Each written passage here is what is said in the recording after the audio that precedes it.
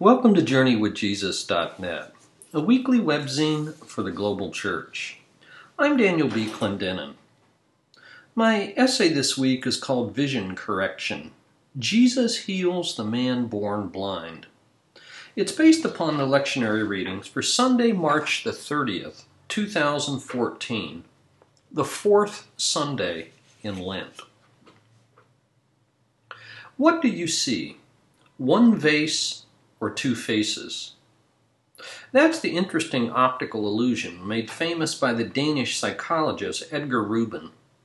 When shown a simple picture, some people see a white vase on a black background.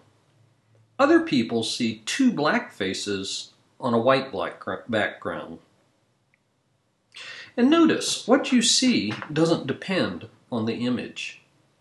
You can actually choose to see the other image by reversing the object in the foreground and its background. How the brain processes vision is dynamic and malleable. Different people see different things when looking at the same object. In two of the readings this week, we're challenged to see the world like God sees it. To see things like God does, rather than the way the world does, is an essential part of being God's people in the world. You might say that we want to be careful not to get the vase and the face mixed up. The street lawyer William Stringfellow once said that he wanted to see America biblically, rather than to see the Bible Americanly. Similarly, we want to see the world from God's perspective, rather than to view God from the world's perspective. This sounds well and good, but to see like God does encounters the two dangers of audacity and futility. Who in their right mind would be so rash to claim to share God's perspective? And conversely, who isn't aware of how many ways our perspectives are shaped, limited, and compromised? In fact, the Gospel from John 9 for this week suggests a counterintuitive way beyond these obstacles. To see like God does requires radical vision correction, for God doesn't look at the world like we do. Samuel anointed David as Israel's new king only after looking at his 7 brawny brothers and hearing God dismiss each and every one of them. This is not the one. And then the conclusion. The Lord does not look at the things that man looks at. Man looks at the outward appearance, but the Lord looks at the heart. David was the youngest and most unlikely political prospect, but God chose him, and so we read, "From that day on, the Spirit of the Lord came upon David in power." John's Gospel this week concludes with a punchline that's enigmatic and disturbing. Jesus says, "For judgment I have come into the world, so that the blind will see, and those who see will become blind." When some Pharisees asked if they were blind, Jesus responded, "If you were blind, you would not be guilty of sin. But now that you claim you see, your guilt remains." Physical blindness is bad enough. The spiritual claim to see is far more dangerous, for it masks a blindness to the need for corrective vision. One of the most dangerous spiritual places we can live is in the deluded notion that we are fully sighted, spiritually speaking. And conversely, the healthiest place to live is not only to acknowledge our spiritual blindness, but also to recognize that as an acceptable place to live. In acknowledging our blindness, we live in the light. By believing that we fully and see fully and rightly, we stumble in the darkness. Acknowledging our spiritual blindness can be embarrassing and threatening. After all, people want answers, clear and concise. We know from experience and from the disciples and the clerics in John chapter 9 how cruel and condescending, how derogatory and dismissive people can be towards the blind. Many people said that the man's blindness was God's punishment. Healthy people befriend their blindness and make their peace with it. Spiritually sighted people recognize that acknowledging their blindness is an act of liberation, not a confession of bondage. The journey toward the light begins when we acknowledge our darkness. In her essay on the transfiguration of Jesus, Amy Frickholm considers our own transfiguration. She observes how difficult it is to see the world in ourselves like God does. Old habits die hard. Our field of vision is habituated by past choices. Frickham draws on Annie Dillard's essay called Seeing, in which Dillard describes a person born blind whose sight was restored through surgery. A healing, perhaps, not unlike this week's gospel. But seeing the world with new vision was far harder than you might think. Frickholm writes, the person had to reconcile preconceived notions of the world with objects, colors, and distances. Much of what she saw simply felt wrong. A newly sighted person can easily get the meanings wrong, even though she has a radical new gift. This suggests a spiritual kind of sight as well as a physical. That a person having received a radical new gift might struggle to understand precisely how to use it. Jesus calls himself the light of the world in John 9:5.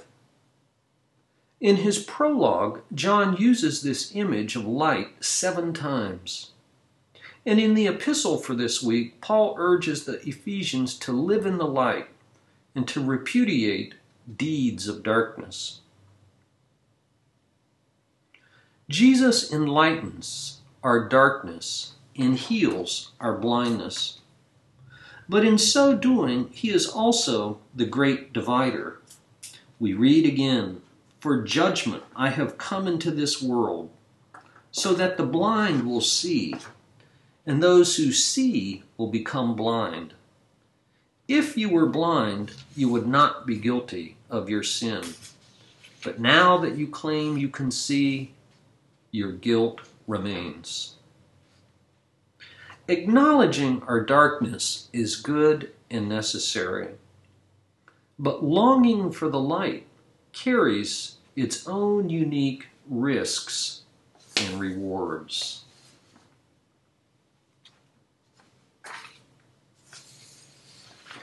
For books this week, I review a new volume of poetry by Alice Walker.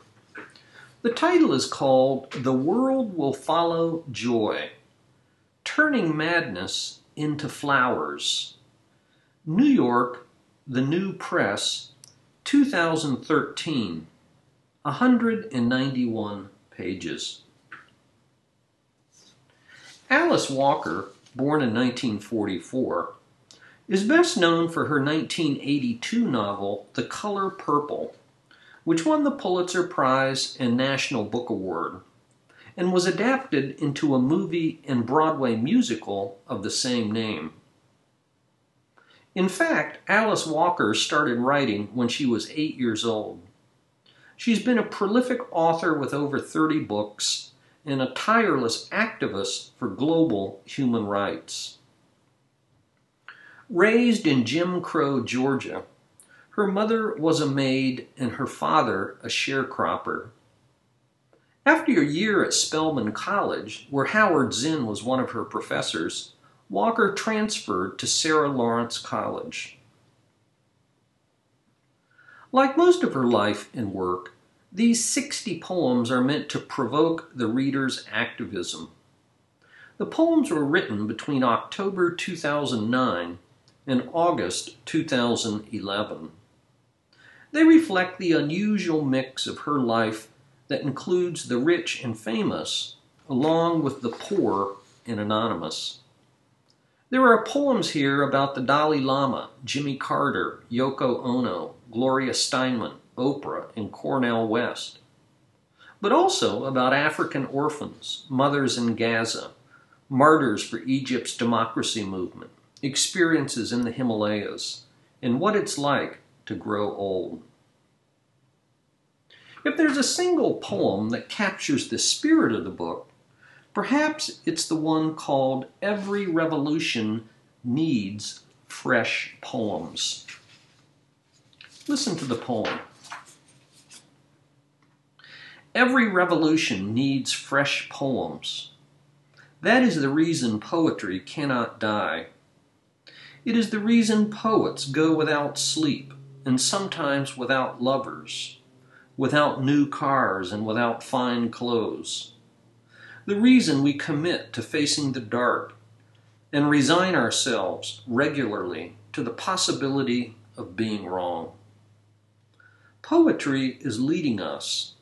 It never cares how we will be held by lovers, or drive fast, or look good in the moment, but about how completely we are committed to movement, both inner and outer, and devoted to transformation and to change. In other words, if we hope to turn madness into flowers, according to the title of the book, our human compassion must include political commitment. Poets like Walker help us to do that. For more on Alice Walker, see the documentary film called Alice Walker, Beauty in Truth, 2013, which first aired on the BBC in July of 2013.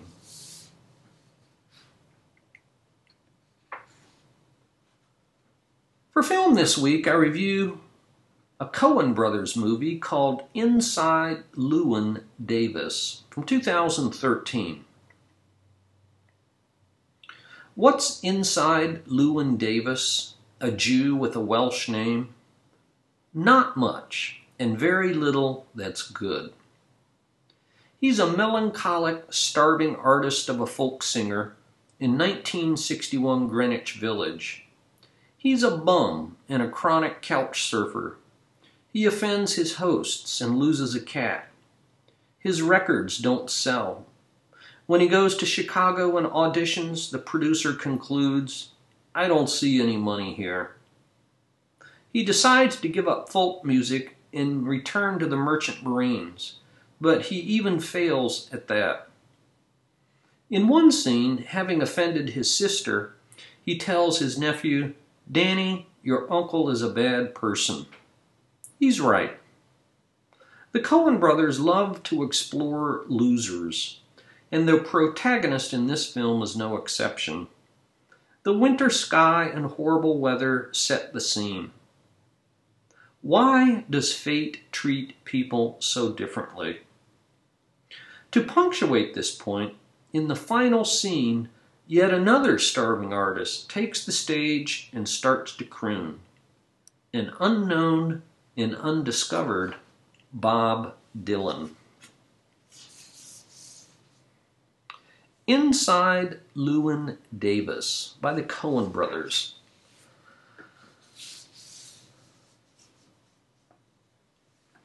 And finally, for poetry, we've posted a poem by one of my favorite poets, Edwina Gately. The title of the poem is called To Say Yes. It's from her book, There Was No Path, So I Trod One. Edwina Gately, Called to Say Yes. We are called to say yes, that the kingdom might break through to renew and to transform our dark and groping world. We stutter and we stammer to the lone God who calls and pleads a new Jerusalem in the bloodied Sinai Straits. We are called to say yes, that honeysuckle may twine and twist its smelling leaves over the graves of nuclear arms. We are called to say yes, that children might play on the soil of Vietnam where the tanks belched blood and death. We are called to say yes, that black may sing with white and pledge peace and healing for the hatred of the past. We are called to say yes, so that nations might gather and dance one great movement for the joy of humankind. We are called to say yes, so that rich and poor embrace and become equal in their poverty through the silent tears that fall. We are called to say yes, that the whisper of our God might be heard through our sirens and the screams of our bombs. We are called to say yes to a God who still holds fast to the vision of the kingdom for a trembling world of pain.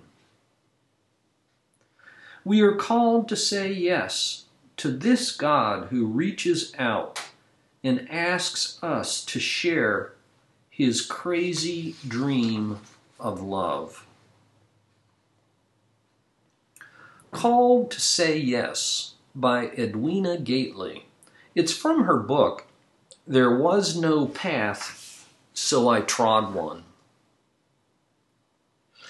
Thank you for joining us at JourneyWithJesus.net for Sunday, March the 30th, 2014, the fourth Sunday in Lent. I'm Daniel B. Clendenin.